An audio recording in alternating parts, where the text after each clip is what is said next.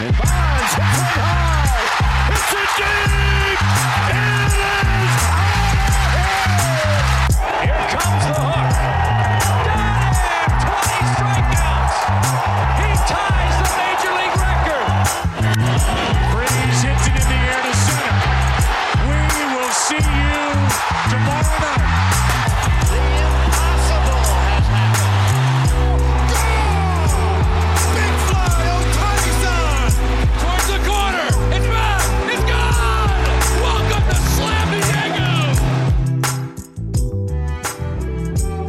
More free agent talk on the Just Baseball show. It's November 10th. We are doing outfield free agents. You guys just crushed it on the shortstop side. I felt like I missed out. Now I get to talk outfield with you, Peter. Looks like you guys had a lot of fun talking shortstop, so let's do it again. Let's do it again. This time we're talking outfield. First, on the top of this episode, I want to address the city of Chicago. Not the South Side with the Chicago White Sox, but the Chicago Cubs. You tell me what to talk about, Chicago Cubs fans. I'm getting upset. I'm getting upset at you specifically. And maybe it's due to the social media influence. Maybe it's due to the TikToks, because on TikTok, we've been releasing our shortstop free agent predictions on YouTube, on our website, a lot of the same stuff. And the one fan base that is up our asses is Chicago Cubs fans. What do you want me to do? At the beginning of the season, we sort of glossed over Nico Hoerner. We acknowledged that he was becoming a solid player, and you got all over us for him. So we took deeper dives in, and now as a 4-win player, we're giving him a lot of respect. We haven't included the Cubs in a lot of these shortstop predictions profiles because of that. We believe that at 25 years old, Nico Hoerner is the shortstop of the future for the Chicago Cubs. But now that we have given him his flowers, Chicago Cubs fans are incredibly upset that we have not included Carlos Correa. On TikTok, but it's also on YouTube too. It's just around the social atmosphere. And I've also seen it beyond just the content that we've put out when other people are doing free agent predictions. Yeah. Cubs fans are coming in and being like, where are we? Where are we? Where are we? So what do you want from us? This is my question to Cubs fans. If you can send me a DM on Twitter, or send a DM too, just post, tag us. What do you want from us? Do you want us to praise Nico Hoerner? Do you want us to put him at shortstop after 11 defensive runs saved, after 13 outs above average, after a 4-win season? The kid's hitting 281. He's got a 106 WRC plus. We like him. So we're not giving you a 10-year deal for a shortstop. All right.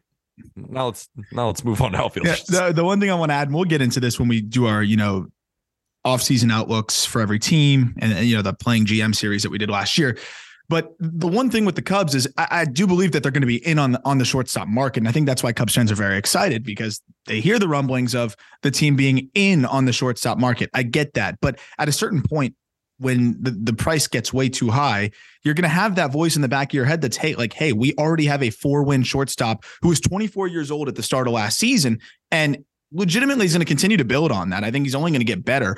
And I know the Cubs are going to spend. I want them to spend. But if you could spend in some other spots, why go all in on shortstop? I think a lot of the reason why is Cubs fans feel good about the future of their outfield. They feel good about the future of some of their other spots. And they say, okay, let's move Hoerner to second, where he'll be probably one of the best defenders in baseball at that spot, and go pay for a shortstop. But I just don't see I don't see it. I don't get it. But we'll see. And I understand Cubs fans being excited about the prospect of paying for somebody after the depletion of their roster the last few years, and a lot of their stars kind of leaving and heading out of town. So I get it from that perspective. You're being nice. I'm done. Yeah, I'm done. You're being done? Nice. No, they're pissing me off, Cubs fans. Okay. They're pissing me off. Leave my guy Peter alone and just tell him what you want. There we go. So we'll move on to the actual outfielders. And by the time this podcast is out, we will have the article of the top 10 outfielders in free agency up on justbaseball.com. That's linked in the podcast description. But also we have top 20 free agents that you can go check out at justbaseball.com as well. And then we're going to continue to churn out the top players by position. We're going to focus on 5 for just time's sake and for this episode, and also because it dips off a little bit after 5. There's enough for reading purpose, but podcast purpose. Yeah, are we going to do 20 minutes on Kevin Kiermaier? No, absolutely not. He barely played 20 minutes this year. So yeah, no, obviously not. We're going to go quality over quantity for the podcast sake. If you want more, you can go check it out, on the website. Do you want to start with the best or start with number 5? How'd you guys do it last episode? Well, first we had the top 4, so it was almost like you could rank them in any way you wanted. That's the thing with shortstop. Swanson, Xander Bogaerts, Carlos Correa, and then Trey Turner. But with outfielders, the prize of the outfielders is, of course, Aaron Judge, who is set to make about $1 billion. But Brandon Nimmo is a very good player. And then there are some solid players. I think the most interesting guy to start with is Michael Conforto. Yeah. Because Michael Conforto didn't end up playing last season, and you're currently writing, again, the top 10 outfielders. So I'd love to hear kind of what your thoughts are on Michael Conforto currently. Similar to last episode, we'll do kind of those top 5 landing spots. Then both of us will give our final prediction. In this episode, you will hear Michael Conforto. You'll hear about Jock Peterson. You'll hear about Brandon Nimmo. You'll hear about Andrew Benintendi. And then we'll end it with Aaron That Judge. other guy. Yeah, that other dude. That other huge monster. Yeah. So the thing with Conforto that's really interesting is he's a really good player that we seem to have forgotten about because he's just hasn't been on the field, right? I mean, we thought he might sign by the deadline last year, ultimately didn't sign. Obviously wasn't right, wasn't healthy. Here's the thing with Conforto is he's a very good player, very consistent, and he's also a Scott Boras guy.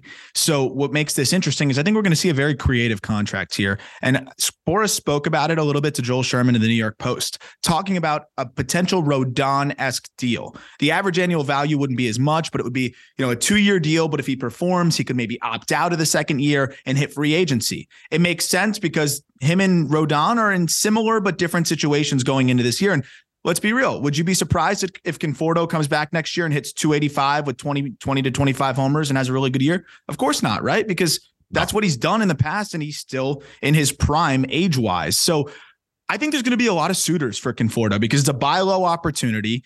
You can go with a 2-year deal that seems to be on the table. He's not trying to go all in on a 5 because I think Conforto wants to have the opportunity to go get that bigger deal in free agency. And if you're a team that, is already pretty competitive, looking to add 1 or 2 more bats, this is probably the low cost, high upside type of option here. I think there's going to be a lot of suitors for Michael Conforto. And one of the suitors I initially thought about, and this team has been in a lot of outfield discussions because they've decided to play first baseman in their corners. And that's the Chicago White Sox with guys like Gavin Sheets in right field and Andrew Vaughn in left field.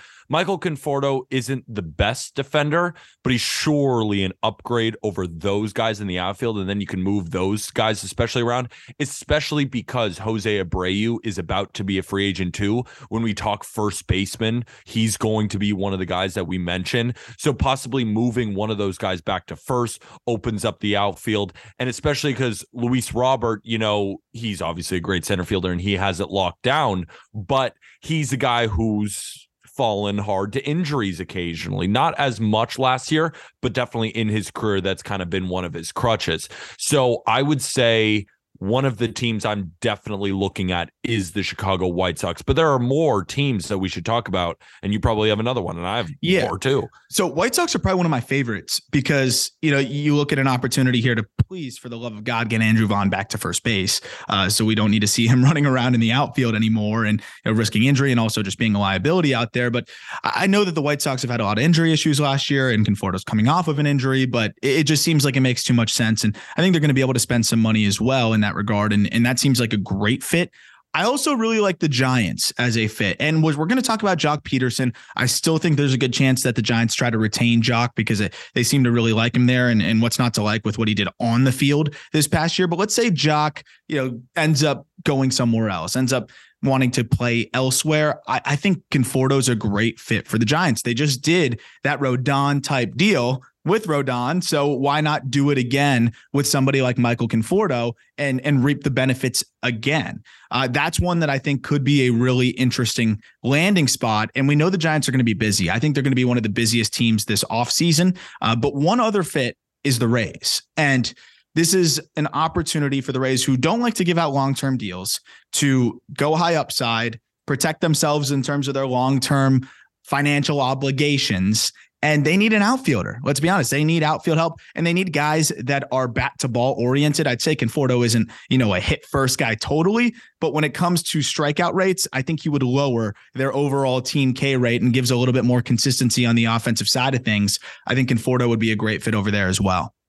One more, actually, I have two more, and I'm sure you might have others too.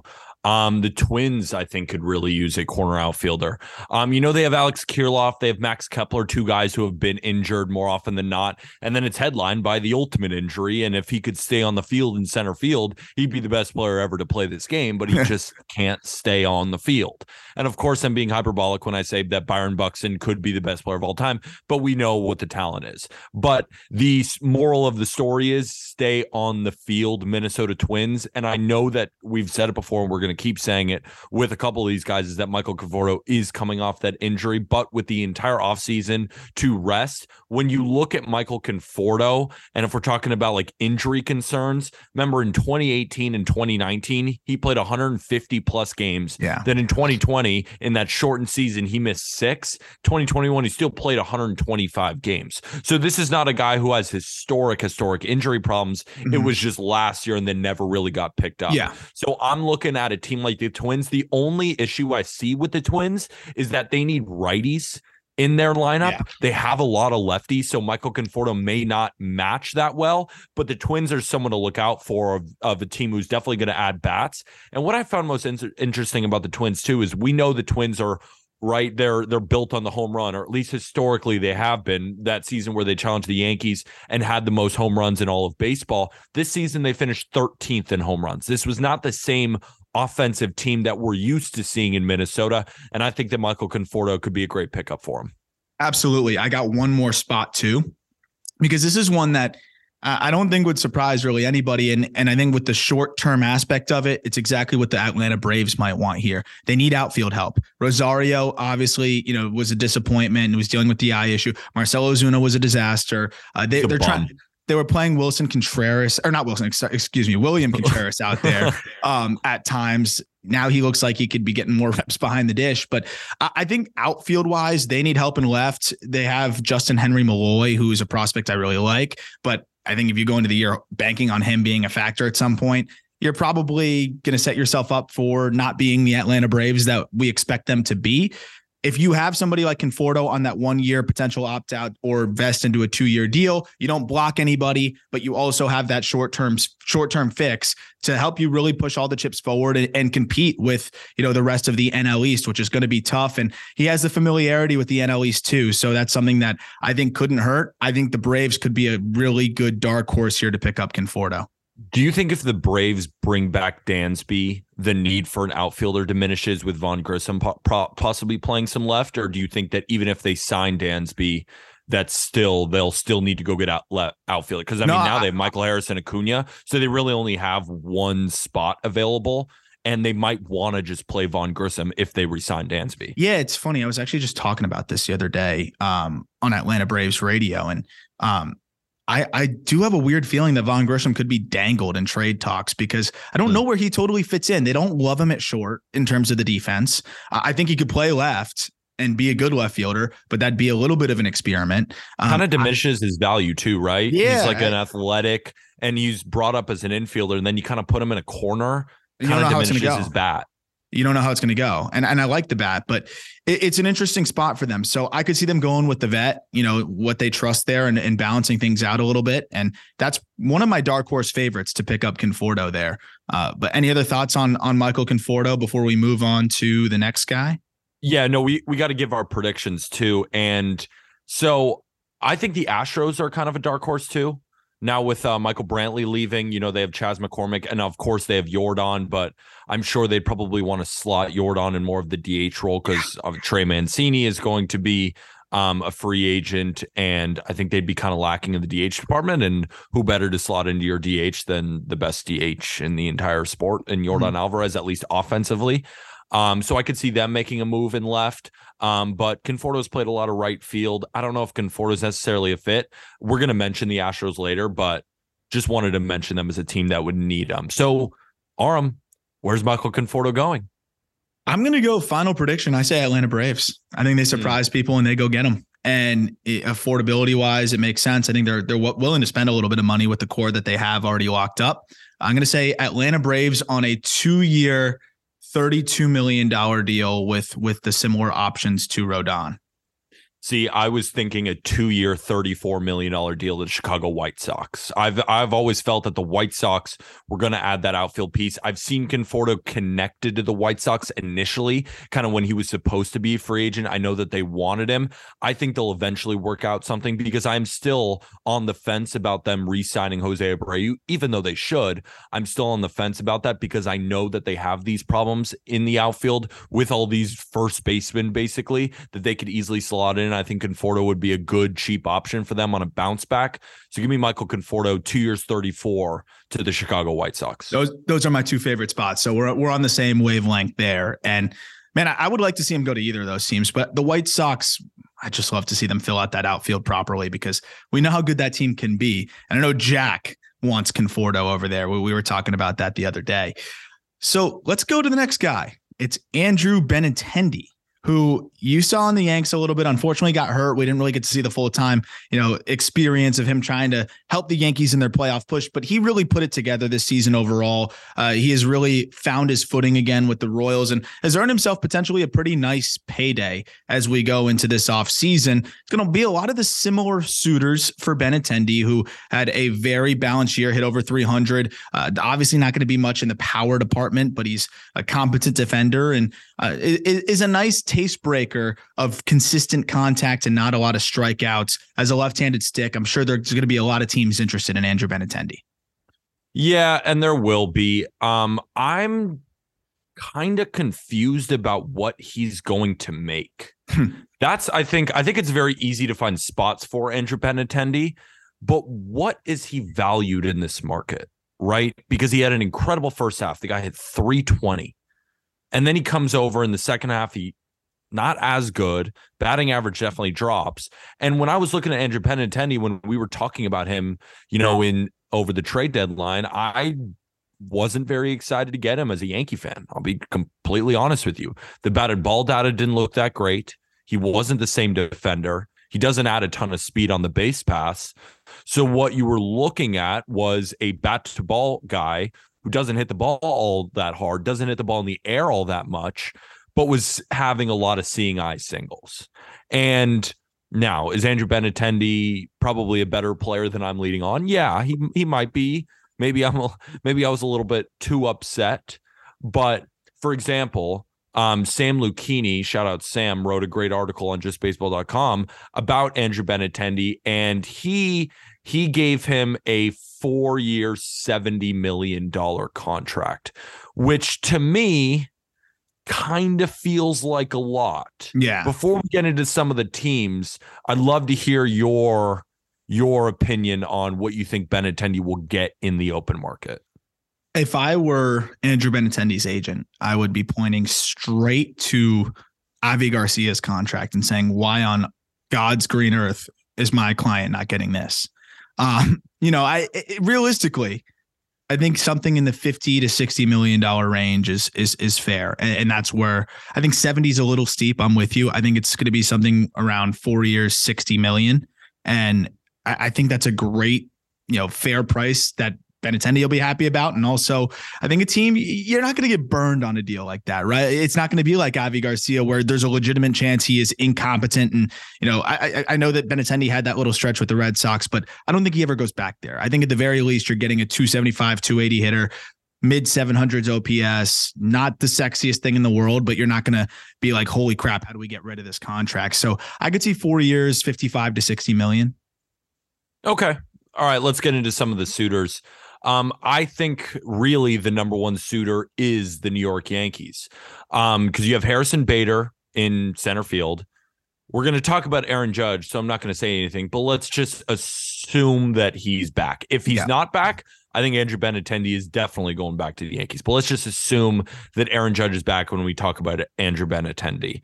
Aaron Hicks has just not proved that he's an everyday guy. I think they want to use Oswaldo Cabrera more as like a utility guy, give some guys some day off, and then you could really put Stanton as your DH moving forward. but you could also put him in left a little bit. You can move Benintendi maybe to a corner. I don't know, but I'm thinking more Benintendi is the left fielder, at least at this point. Estevan Florial has not really proven that he's an everyday guy. I think that he will be in plenty of trade talks for the Yankees. So they technically do have a hole in left field, and Benintendi has been familiar there. He played okay with the Yankees, but of course he went down with that injury and wasn't able to. But the Yankees need that left-handed bat. They need the bat to ball first guy, and he does make a lot of sense in New York. When I talked about it in the intro here, talk about the taste breaker, right? Somebody that in a lineup full of mashers, swing and miss guys, he's a perfect fit to balance things out. I mean, Andrew Benintendi, if he's either at the top or the bottom of your order, depending on how you want to structure it, it's kind of the perfect guy for the Yankees to help set the table. He got on base at a 373 clip this year, man. And again, I know the power is not going to totally be there. I'll say I'll probably sneak some out, pull side, in right field at Yankee Stadium. But overall, getting on base, acting as that protection for the sluggers by getting on base, and also just being able to put the ball in play consistently, something that the Yankees could definitely use. I think he's an excellent fit there. They have that familiarity with him, having just been part of the organization down the stretch. I think that's a guy that they traded for the purpose of getting an idea of who he is, how he fits before free agency, knowing that they were going to be interested in him regardless. And the trade package wasn't much to give up. I think the Yankees are the best fit for him. I'll mention one other team, though, in the AL East as well, as the Rays. Again, because the Rays, I don't know if they go 4 years, 50-something million, although they did do a pricey deal for Kevin Kiermaier. Didn't age incredibly well, but when they like an outfielder, they'll go do it. And the Rays struck out a lot. And this is another team that could really use the consistency of Benintendi. I could see that being a great fit for him as well. I agree. And I think there's plenty of teams that we've already mentioned before. So we don't have to explain a ton why these teams make a lot of sense. But the White Sox, of course, they need this corner outfielder. I think if they don't get a Michael Conforto, what's stopping them from getting an Andrew Benintendi? I think the Astros, another team, again, needed a left fielder especially, and that's where Andrew Benintendi plays most. So between the Yankees, the Rays, the Astros, the White Sox, again, you could include the Twins, but they really need right-handed bats. So I guess that could be a fifth. Is there anyone else that you're thinking? I mean, the Braves could still be very well in the hunt. It's a lot of those same candidates, right? Anyone that's going to be interested in Conforto is probably going to be pretty interested in Andrew Benintendi, though Conforto admittedly has a lot more upside and could give you a lot more on your investment. I think it's pretty much the same group there, and maybe a dark horse here and there, but that seems to be the best fit are those same teams that are interested in Conforto. So what's your final prediction?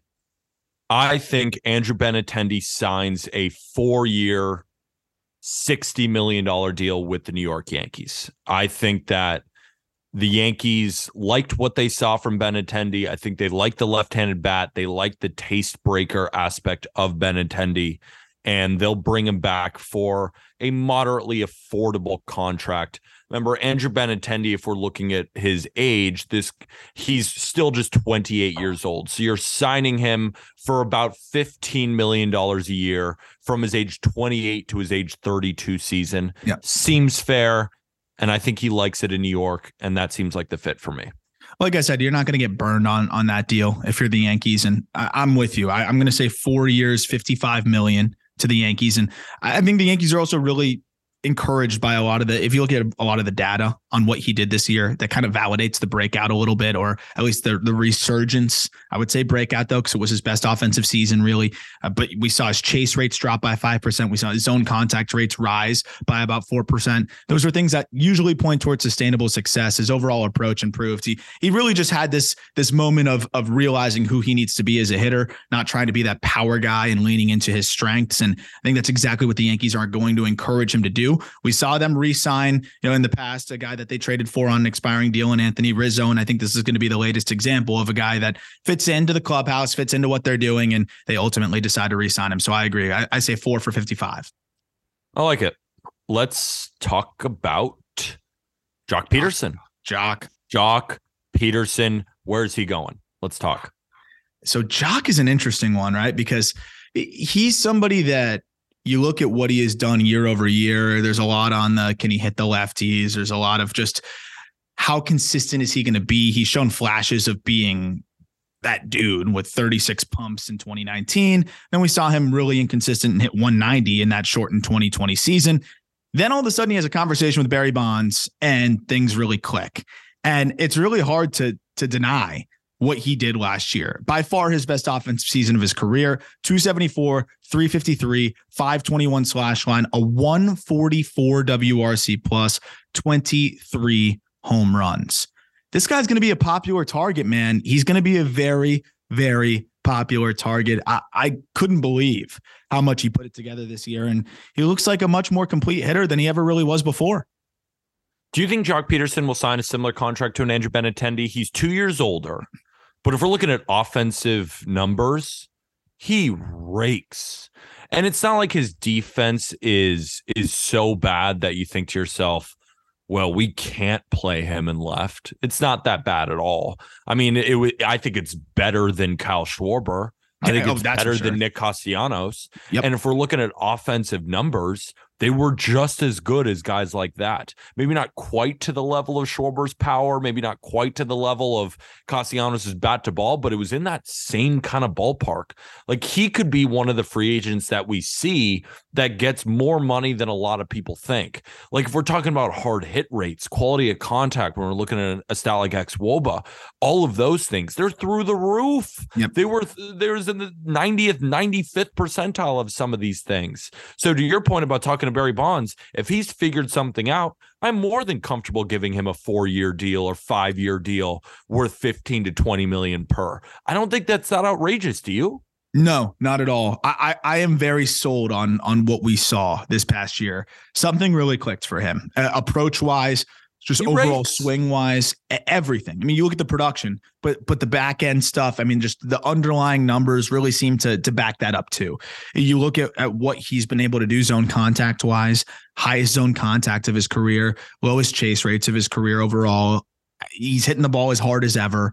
He even, I mean, for the most part, they sheltered him from lefties, but when he did have to face lefties, I think he only had like 50 plate appearances, but he did have that's like a 750 OPS against lefties. That's one thing I am curious is, you know, are you still going to shelter him if you're giving a player that kind of deal? But at the end of the day, we've seen guys that get sheltered from lefties get those kinds of deals. So I think he's going to get a 4-year deal. He hasn't gotten paid yet, really. The most he's made in a single season is $6 million. So this is an opportunity for him to get his bag, and he earned it. He absolutely earned it. And I bet he's going to hold out until he gets that multi-year offer. And I think he's going to get it from a few different teams. I agree. And a couple of teams that we haven't talked about yet that I want to include for Jock Peterson, and it's because these teams need outfielders, but I don't think the reason that we mentioned them yet is because these teams that we're about to mention need power in the outfield. And one of those teams starts with the Cleveland Guardians. They're not my favorite, but I really want to mention them because now they have Steven Kwan in the outfield. They have Oscar Gonzalez in the outfield, and they have Miles Straw in the outfield. Number one, Miles Straw can't hit. If they want him to play center field, okay, but it is a hole in the lineup at that point. I don't know how much they like Oscar Gonzalez. I know that they like him, and I know that he is a solid player, but is he in their long-term plans? I don't know. He might be, but they also could use Jock Peterson at DH a ton too. You know, you have Josh Naylor at first baseman. Maybe move him. I wonder if Jock Peterson could play a little bit of first base too. Jock Peterson just adds a ton of thump in that lineup for the Cleveland Guardians, and the Guardians are not my favorite to sign him, but I like that fit. You know what I'm saying? I don't hate it because I also think he's going to see some time at DH. And he played 14 games at DH last year. I think he's going to get more action there. Like you said, he can get by in the outfield, but ultimately you're probably going to DH him a decent amount of the time as well. And if you're sheltering him from lefties, those are going to be games where Oscar Gonzalez undoubtedly gets the start, you know, and then you can slide around the outfield, make adjustments here and there and get Oscar Gonzalez consistent at bats while, you know, still being able to go to somebody like a Jock Peterson. Yes, they have George Valera coming up. Yes, they have some other outfield prospects. And that's the question. You know, they also have Will Brennan. They also have Benson as well, who's got big time power from the left side. So it's more of a question of how much do they believe in those prospects and if they really don't know if they're going to be those like Jock Peterson level of producers, then maybe we could see it. I know that I do think they're going to sneakily spend. I don't know if it's on Jock. I do think they're going to make some quiet additions as they secured a little bit more investment this year, as they locked up a couple of their guys that are a big part of their success for affordable, pre-arb deals. So that's not a bad option. I ultimately think he sticks with the Giants because the Giants, we know that they do not take losing well. This is a franchise that was a dynasty, in the early 2010s, franchise that has just continuously put up some of the best attendance numbers, just is really run well and is always competitive. And if they're not, they get back quickly. We're going to talk about Aaron Judge and how they've been tied to him and how they have interest in him. And they always seem to have the interest in making the big splash, don't always pull the trigger. That said, I don't think you can let Jock Peterson walk, because if you're going to make a big splash, this team wasn't good this year at all. There was some things that worked against them, and I think they can naturally be better. But losing Jock would be a huge blow to this team as they're trying to add. I think they try to find a way to keep Jock, and for around the same price as Benintendi, I think it's a no-brainer for the Giants to do it. I agree. Another team that I really want to mention for Jock Peterson is because he's been there. If we're talking about been there with the Giants, he's been there with the Braves. And the Braves, he had a lot of success there in Atlanta. And I could see them trying to have a reunion there because Eddie Rosario, like you said, is not that guy. And when I look at the Braves lineup, a lot of righties, right? William Contreras, Matt Olson is that lefty, Ozzy Albies is that switch. But if they re-sign Dansby, that's a righty. Austin Riley, a righty. Ronald Acuna Jr., a righty. So then they have Michael Harris, and then you add a guy like Jock Peterson, take Marcelo Zuna's fucking dumbass out of the lineup. I like the Jock Peterson fit there in Atlanta. Not only, like I said, has he been there, but he adds that lefty power bat that I think the Braves could use as they bolster their offense in the offseason. I love it. That's probably my other favorite fit. If it's not the Giants, that's my favorite fit, especially because, he was such a fan favorite there in that World Series run. Fans will love that. I'm sure he has fond memories of Atlanta. I think it's going to be between Atlanta or returning to San Francisco personally. Of course, San Francisco's where things clicked for him on another level, and he had this career year. And then you look at Atlanta, this is where he helped a run and win the World Series. It seems like two really good spots for him to sign his first long-term deal. And before we give our final predictions, another team that I want to mention, kind of similar to the Guardians, but not one of my favorite destinations, but a team that I feel like is a good fit and could use him, is the Tampa Bay Rays. Because if we're looking at a team that needs power, that's the Tampa Bay Rays. I know Harold Ramirez had a great year over there at first base, DH, G-Man Choi, those kind of guys, but I don't know if they're in the Rays' long-term plans. And I know that the Rays have some talented outfield prospects coming up, like a Josh Lowe and guys like that, but the Rays need power, man. And Jock Peterson has been to the World Series, it seems like almost every single year, provides that leadership, championship mentality that I think the Rays could really use. And the Rays are pretty analytically driven, of course. And I think they're going to see a lot of Jock's numbers and think to themselves, we could steal a bat that we view as one of the premier power bats by the numbers. Now, is he? I don't know. But they might view him as that, and they could be in the mix. Because, the Rays are not normally known for spending, but they were in the Freddie Freeman. That's what I'm saying. Sweepstakes. Like I think they're ready to compete, and they see an AL East where they need to spend. We know that John Henry just sold Liverpool to put more money, I guess, we're hoping, into the Red Sox. The Blue Jays are always going to be there and competitive. Of course, the Yankees and now the Orioles are becoming just this young and exciting team that could be a juggernaut in a few years. I think the Rays, to make some of these moves, makes sense. Again, not going to be my prediction, but I just think it makes a lot of sense. They need some established offense. I love the prospects that they're going to bring up this year. I like a lot of the guys that they're going to potentially give looks at. Aranda, just to name one of them, Curtis Mead, another two guys that I think will be a big part of what they're doing. Those are infielders, or you're really stretching them to try to put them in the outfield. That's what I'm saying. They don't really have that many established outfield guys, and most of them are like Margot is more of that glove first center fielder. Arozarena is pretty much their only guy in that regard, and they could use the left-handed pop. Sorry, Jose Siri. Yeah, and it's another glove first center fielder. So if he hits, though, get another bat, a guy that you can oscillate between outfield, DH. I don't hate that at all, and they got to keep up with the rest of that AL East. My final prediction, though, is going to be the San Francisco Giants, and I think they go 4 years, $65 million for Jock Peterson.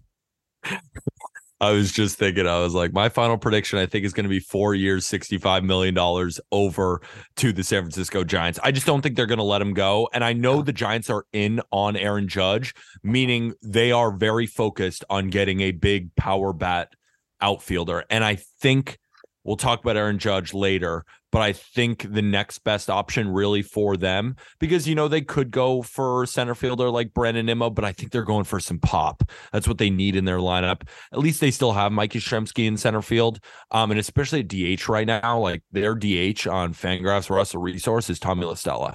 Like, I don't know if that's going to be your DH. Jock Peterson just makes sense there. He had this great offensive season. They have money to spend. Jock Peterson to the Giants feels perfect. Yep. Keep him. If it ain't broke, don't fix it. That was one of your bright spots this season. And I think that they're going to keep rolling with that. Brandon Nimmo time. Now we're getting to the blue chip guys.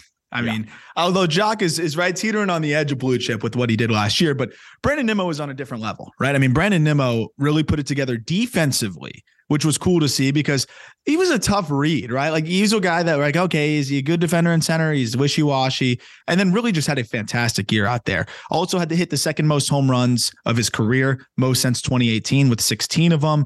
Lowest strikeout rate of his career. Really just had his best all-around season, 5.4 F4, 134 WRC plus in 151 games.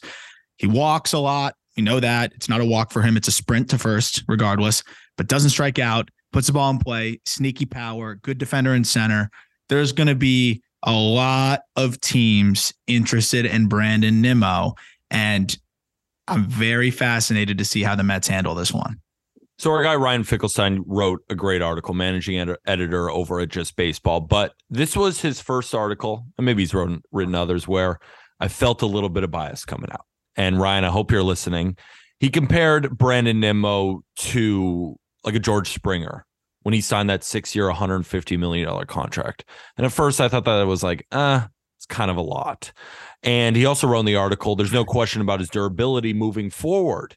But then he kind of talked about Nimmo's injury concerns, which are real. And he just so happened to have an injury-free season, basically, this season as he enters contract negotiations as a free agent. And Nimmo is not a spring chicken. Like, he's older than Andrew Benintendi, and his birthday is actually on March 27th. So I think he's going to be 30 years old by the time this new season starts. Is Brandon Nimmo worthy of a 6-year, $150 million contract? I think that Brandon Nimmo signs a deal closer to a Castellanos or a Schwarber in that 5-year, $100 million range. So there was a lot of good landing spots. This was the part where from Fink's article that I thought he nailed. And overall, a lot of the analysis is great. I just think Brandon Nimmo is a very, very solid player, but is he a franchise player like you would be paying for that type of money? For me, what I see Brandon Nimmo as is around 5 years, $100 million, and it's just about finding the right fit for the best center fielder on the market, which could make the price a little bit higher than it would in recent years, but still a guy who's dealt with injuries before, is a very solid player. I wouldn't call him a great player. I don't know. Where do you land? It's tough, man. When these guys have that contract year that just is their best season, it's always tough. But we do have 2018 to refer back to, where Nimmo kind of gave us this, right? He gave us this version, or 2018. That's a long time ago. Yeah. Right? It is. I mean, that's 4 years ago. And then duplicates it, though, in 2022. So I'll say this. I think Nimmo is a 4-win player for the next 4 years. I think that's fair. I think that's what he's going to be. Is he going to be a 5.4-win player? Probably not. I think he's going to settle in around 3.8 to 4.6 F4 in that range over the next several years. And being healthy is going to be a big point of that. And let's be real. Before last year, only one season of 100 games played. So yeah, I know it's unfortunate. 2020 was short and he did play 50 to 60 games there, but 92 games in 2021, 69 games in 2019, 69 games in 2017. He might've got called up late that year. I don't remember, but regardless, injuries have been a part of it. And I don't know if I'm giving Nimmo that 6th year. I don't know. And I love Brandon Nimmo as a player, and there's so much value to getting on base. I could see the Rockies being crazy enough to give Nimmo that sixth year because, and that's who, Ryan Finkelstein. I will give credit to Ryan on this one too. Ryan he called it, said, I see him going to the Rockies, which he's from that area. Nimmo is close enough. Wyoming. He's a Wyoming guy. Yeah, but I think that's the closest big league. Is it? I'm not good at geography, but I think it is. Yeah, Wyoming. It's pretty close to Colorado. If we're looking at other teams, like, that part of the country, it's Rockies. Yeah, and here's the thing with it too is he mentioned it, and then the report came out 2 days later, which was really funny. So credit to Fink on that. Yeah. It seems like a Rockies move. And we looked at Chris Bryant, right? Like none of us wanted to give Chris Bryant a seventh year. I mean, look how the first year went. He was banged up all year. I still don't think that deters the Rockies from going to get Nimmo. Nimmo would play really well out there as a gap to gap guy that can sneak in some power. I think he would be great in Colorado. I think Colorado would spend the money because they're consistently one of the best draws in baseball, which is really impressive given how weirdly mediocre their teams consistently are. But they got a lot of prospects coming up that are making an impact. They've got other guys, young guys that are continuing to get better up there. Nimmo could be a piece for them. I think that's one of the teams that I think is going to make a really good run at him. But yeah, from the perspective of the rest of the teams, I wouldn't give him more than 5 years. I don't know what a 36-year-old Brandon Nimmo looks like because the defense and center is a big selling point. If he goes to a corner and he's not really going to slug more than 430 for you, 440 for you. That's below average in the power department for a corner outfielder. He better be a really good defender, which I think he would be as he ages, but the value is definitely knocked down a little bit if he's in a corner in the last couple of years of the deal. Yeah, same thing with Nimmo too. Like if we're just looking at like stolen bases, like he's not a high stolen base guy either. So it's not like, and which kind of brings me to my next point about how the Mets could still definitely bring him back. They have Mark Canha, they have Starling Marte, they have outfielders there, but they're kind of missing a center fielder, right? And who's the best center fielder on the market, who's been playing with the New York Mets this amount of time? It's Brandon Nimmo. And I'm just curious too, because what if the Mets, they say, all right, Nimmo, we're going to give you 5 years for 100. And the Rockies say, we're going to give you 6 for 120. Do you think with Steve Cohen's pockets, he's not going to come back and say, well, we don't have a center fielder. Nimmo is a fan favorite. He has been good for us, that they wouldn't say, all right, Nimmo, we'll give you 6 for 120. And he re-signs with the New York Mets. That's the thing, right? Because if they don't do that, what's their contingency plan in center? Marte does not play center anymore, really. And now a year older, you're gonna put him out there consistently. I don't see that happening. So, and Canha is just kind of stretched thin out there, and at this point of his career too. He's a left fielder.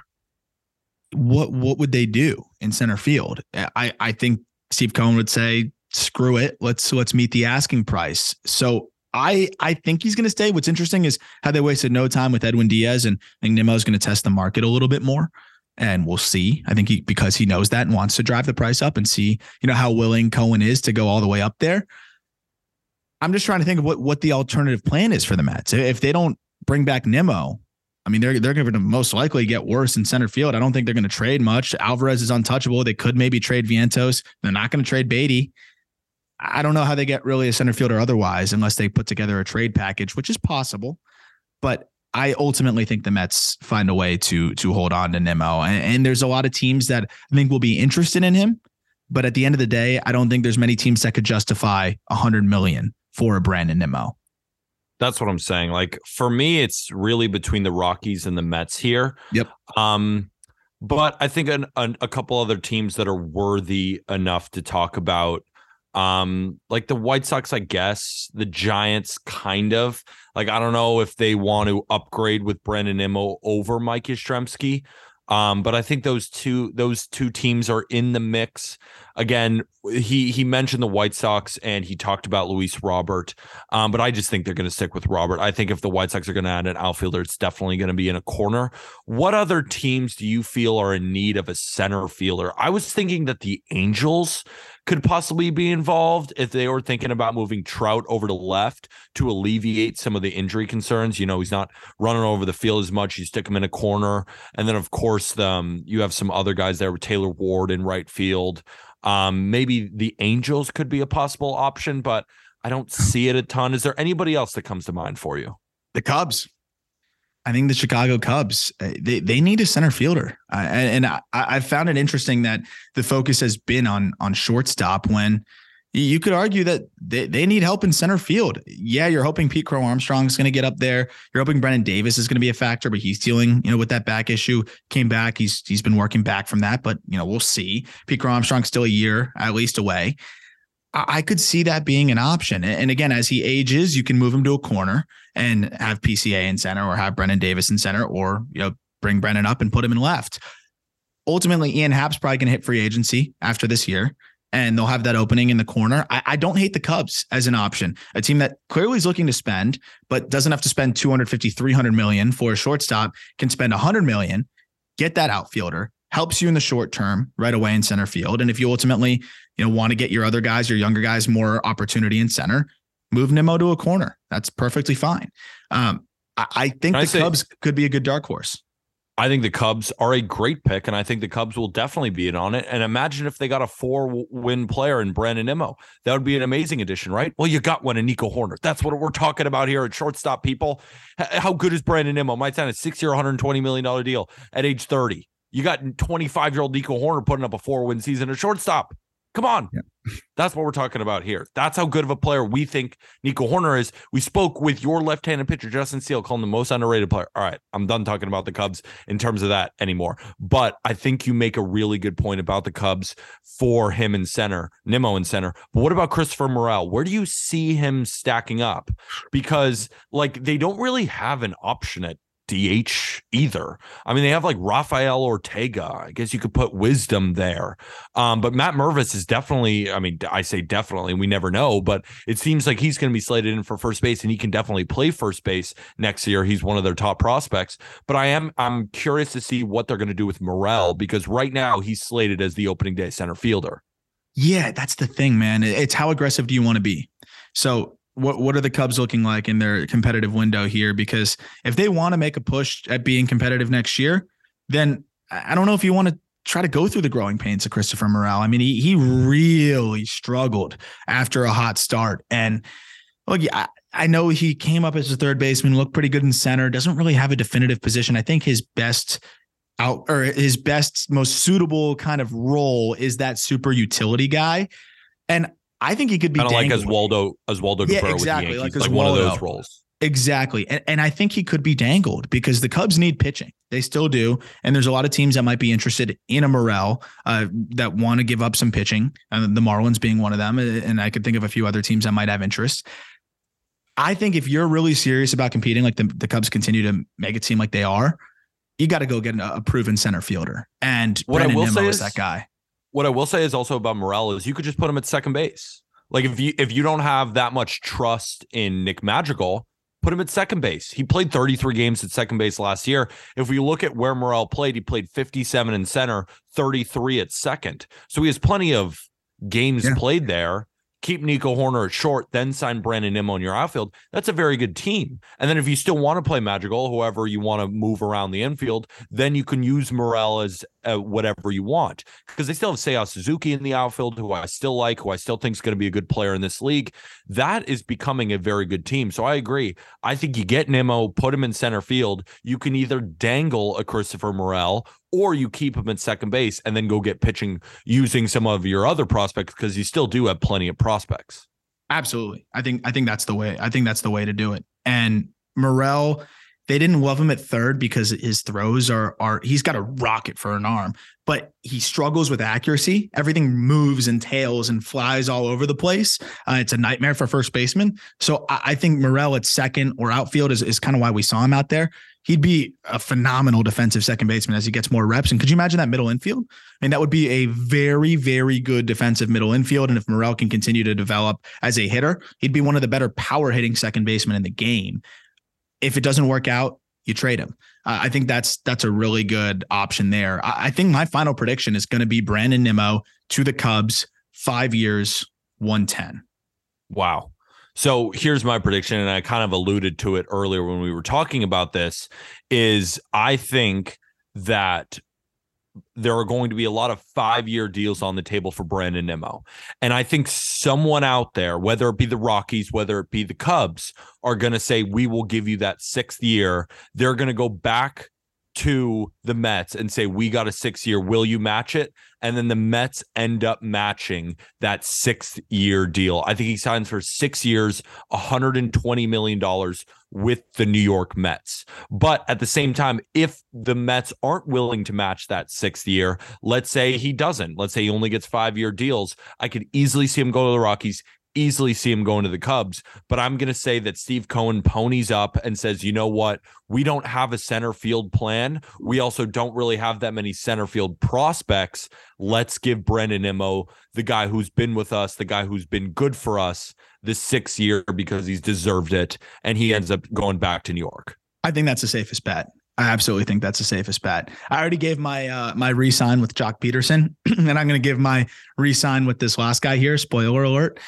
So I wanted to stray a little bit here on Nimmo, and I want to see the Cubs make that splash, and I think that would be the most efficient splash, cheaper than shortstop, and you add another player there, and you let Horner still be that shortstop for you and continue to blossom, and that would make the team a lot more competitive. Go make a trade for a pitcher, maybe go sign a pitcher or two as well with the money that you saved instead of going to pay $1 million or $300 million for a shortstop. Here we are, Peter, the moment you've been dreading and the thing that you will be dreading until the end of the discussions, until he signs on the dotted line and we can put this all to bed. It's Aaron Judge, the MVP, the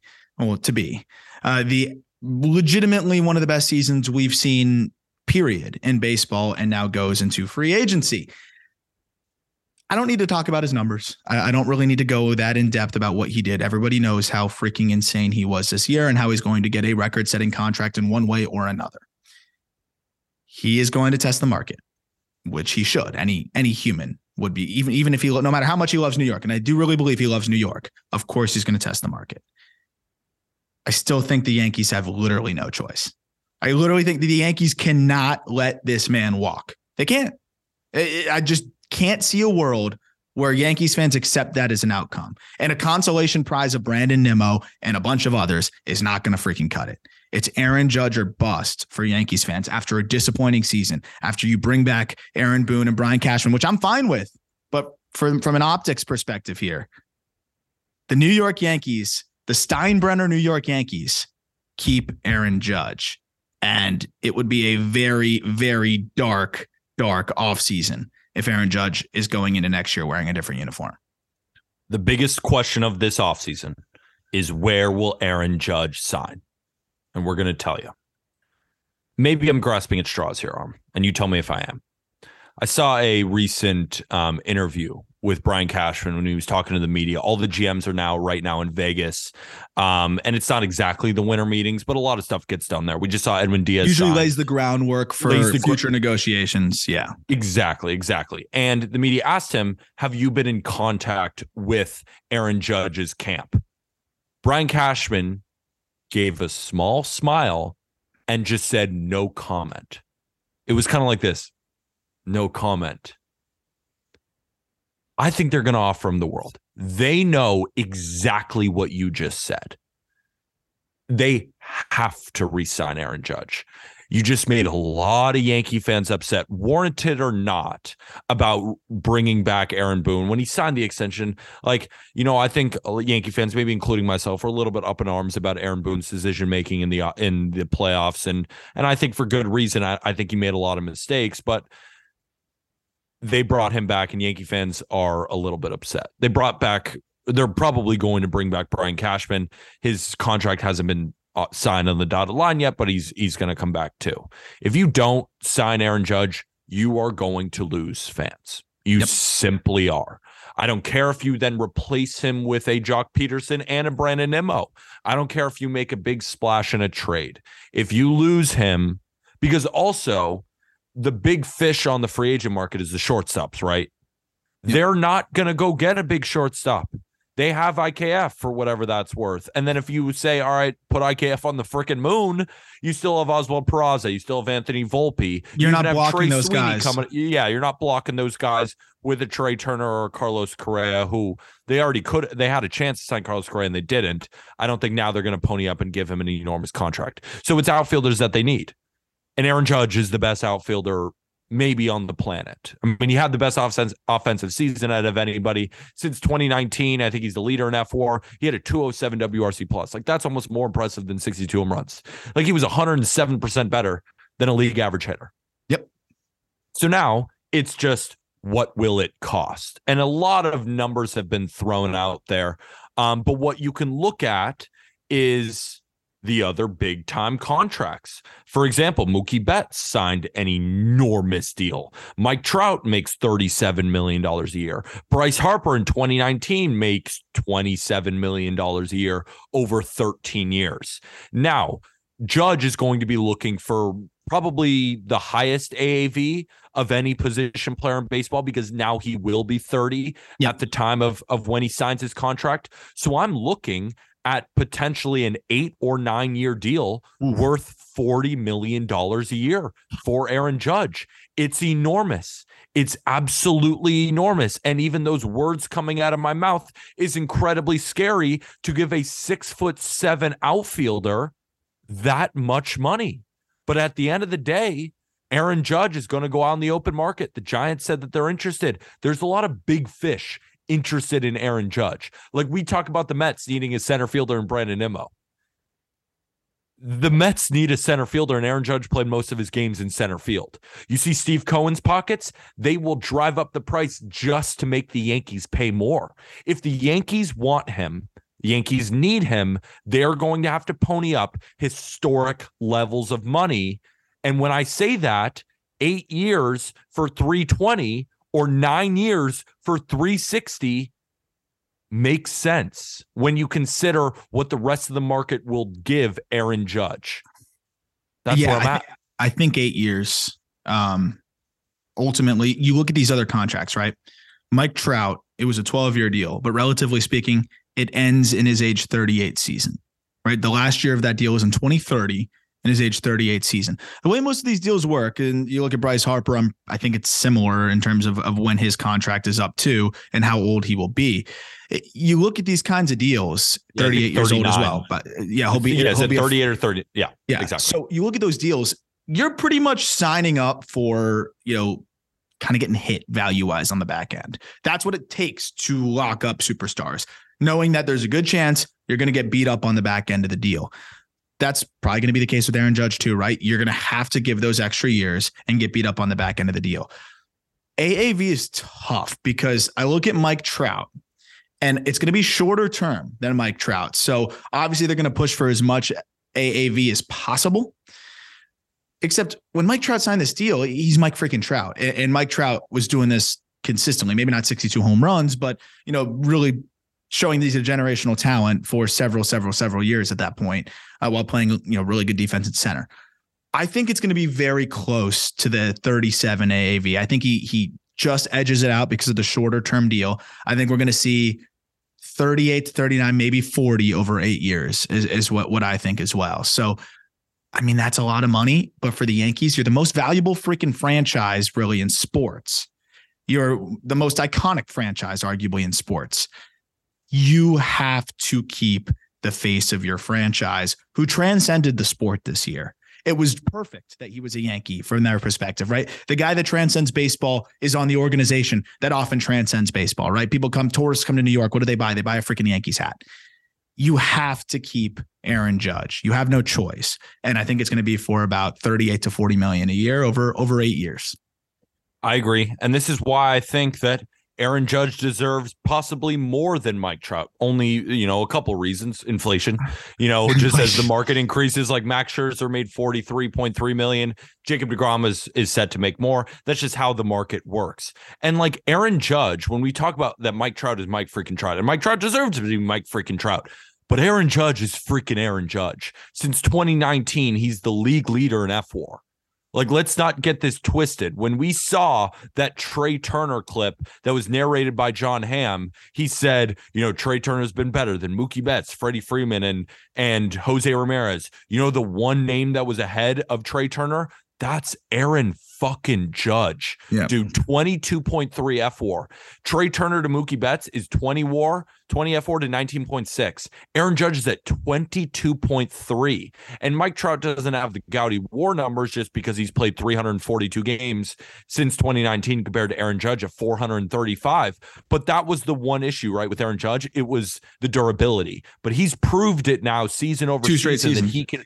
2 straight seasons of being durable. Like, if we're looking at home run leaderboards, there are a couple of guys with 113, 110. Simmons got 111 home runs since. Judge has 137 home runs. Yeah. He is second in WRC plus 2 Trout and 110 more games. Aaron Judge is one of the best overall players in the game of baseball, and it's not due to just offense. Defensively, he's been great in right field. He's even played center field. Like, Aaron Judge, we could think of him as a center fielder with this type of contract. Like, I think he's going to get 8 for 320 or 9 for 360, and I would not be surprised to see him get 9 for 360. We've talked at length now about the Yankees. Who are a couple of other teams who will be in the Aaron Judge sweepstakes? Like, who's the number one that comes to your mind if he doesn't re-sign with New York? Yeah, it's got to be the San Francisco Giants, right? I mean, they are looking to make that splash. And, they were in on Giancarlo Stanton. They were willing to take on that contract before the Yankees ultimately, were able to pry him away from the Marlins and make that deal happen. When you see what the Giants have done in the past, they have some ground to make up. This is a great way to make up a lot of ground in one move. Obviously, they'll make some other moves too. And it's going to be tough, though. How do you sell Aaron Judge on leaving the Yankees and going to San Francisco, which is, definitely a less talented roster? But money talks. And I don't know if he wants to be on the West Coast. I don't know what that side of things is. I assume he wants to remain a Yankee. But San Francisco is one of the more well-run organizations in baseball. They are very enticing to superstars. There's a lot of reasons to want to be there. And I think they're going to make a very competitive offer to Aaron Judge, and the ball will be in his court. Do not count out the Los Angeles Dodgers. For one, we know that they have a boatload of money. 2, what's one weakness right now of the Dodgers? Outfield. They have Mookie, obviously, who's amazing. But they have Bellinger in center, who will be a free agent, I think, after this season. I think they're going to non-tender him. So, and then you have Trace Thompson. Chris Taylor's a shell of what he once was. You don't have a lot of outfield options there in Los Angeles. I mean, on the bench right now, I'm looking at guys like Luke Williams. Like, I don't even really know who that is. They just like James Outman. Marlins. Yeah, like James Outman. Like those guys. Like, yeah, are those guys taking up spots for the Dodgers? Do they fully believe in Trace Thompson, or is Trace Thompson more of a good, righty-lefty guy? He's a when fourth lefty outfielder. Comes in, he's a fourth outfielder.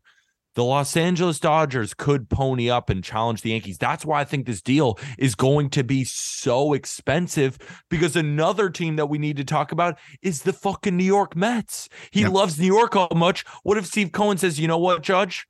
You feel like you're getting disrespected. You know where you won't be disrespected financially? Here. We'll give you 10 for 360. Wouldn't be surprised, would you? Like, the Steve Cohen could just say, you know what?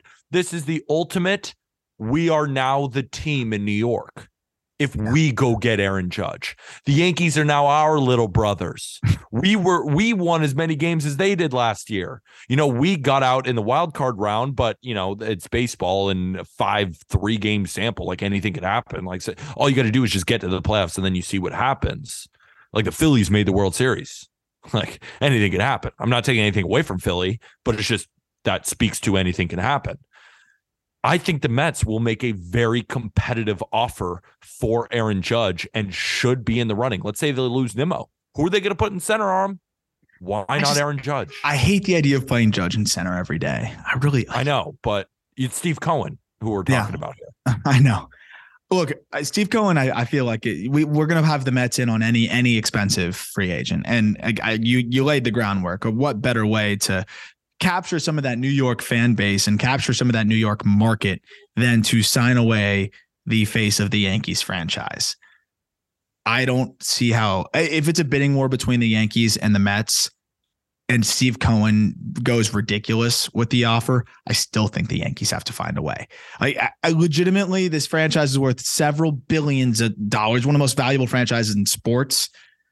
You got to find a way. So I ultimately think there's going to be teams that make offers. They're going to try, but I do believe that most of these teams feel like the odds are stacked against them in terms of being able to pry him away from the Yankees. I just think that there's a lot of loyalty there still. And I don't think he likes the way things ended with the way the postseason went for him. It'd be a really rough way to go out of New York. I just don't know how any other team, even with Steve Cohen bidding higher, I think Judge would take less to be a Yankee. I really do. I do believe he would take a little bit less to be a Yankee. I hope you're right. Final prediction for Aaron Judge. Oof. I think he signs a 9-year, $340 million deal with the New York Yankees. And the reason I say 9 for 340 is I think there are going to be plenty of 8-year deals on the table for $300+ million. And I think the Yankees will pony up, give him that 9th year. I think he'll get some 9-year deals from other teams, but eventually say, you know what? They gave me a truckload of cash. They gave me 9 years. They gave me $300+ million. That's where I'm going to go. And I think that 9th year will be crucial because I think at the beginning, we're going to see some 7-year deals. Then the 8-year deals are going to be aplenty. And I think the 9th is going to push him over the edge. And he goes back to the New York Yankees for 9 years for $340 million. And as soon as he signs the dotted line, I will be slightly nervous for how that contract will end up because we know historically it has nothing to do with Aaron Judge. It has nothing. He could be the absolute perfect baseball player. He could be Shohei Ohtani. 10-year deals don't often work. So I will be slightly nervous, but at the same time, as a Yankee fan, I will be incredibly excited to see him back in pinstripes where he belongs. Yeah, I'm going to say 8 years, 305 to the New York Yankees, mutual option on that final year. That I hope someone goes ninth year for him because I think that'd be pretty crazy.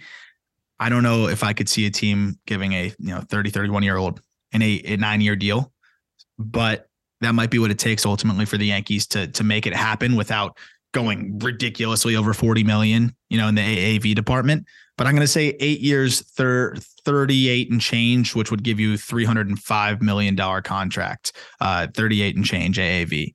That's going to be my final prediction back to the Yankees. We got him. And that'll do it for this episode of the Just Baseball Show. All the links, of course, are in the episode description. Code for merch is still live, October 15. We also will be having a Black Friday sale. So be on the lookouts for that.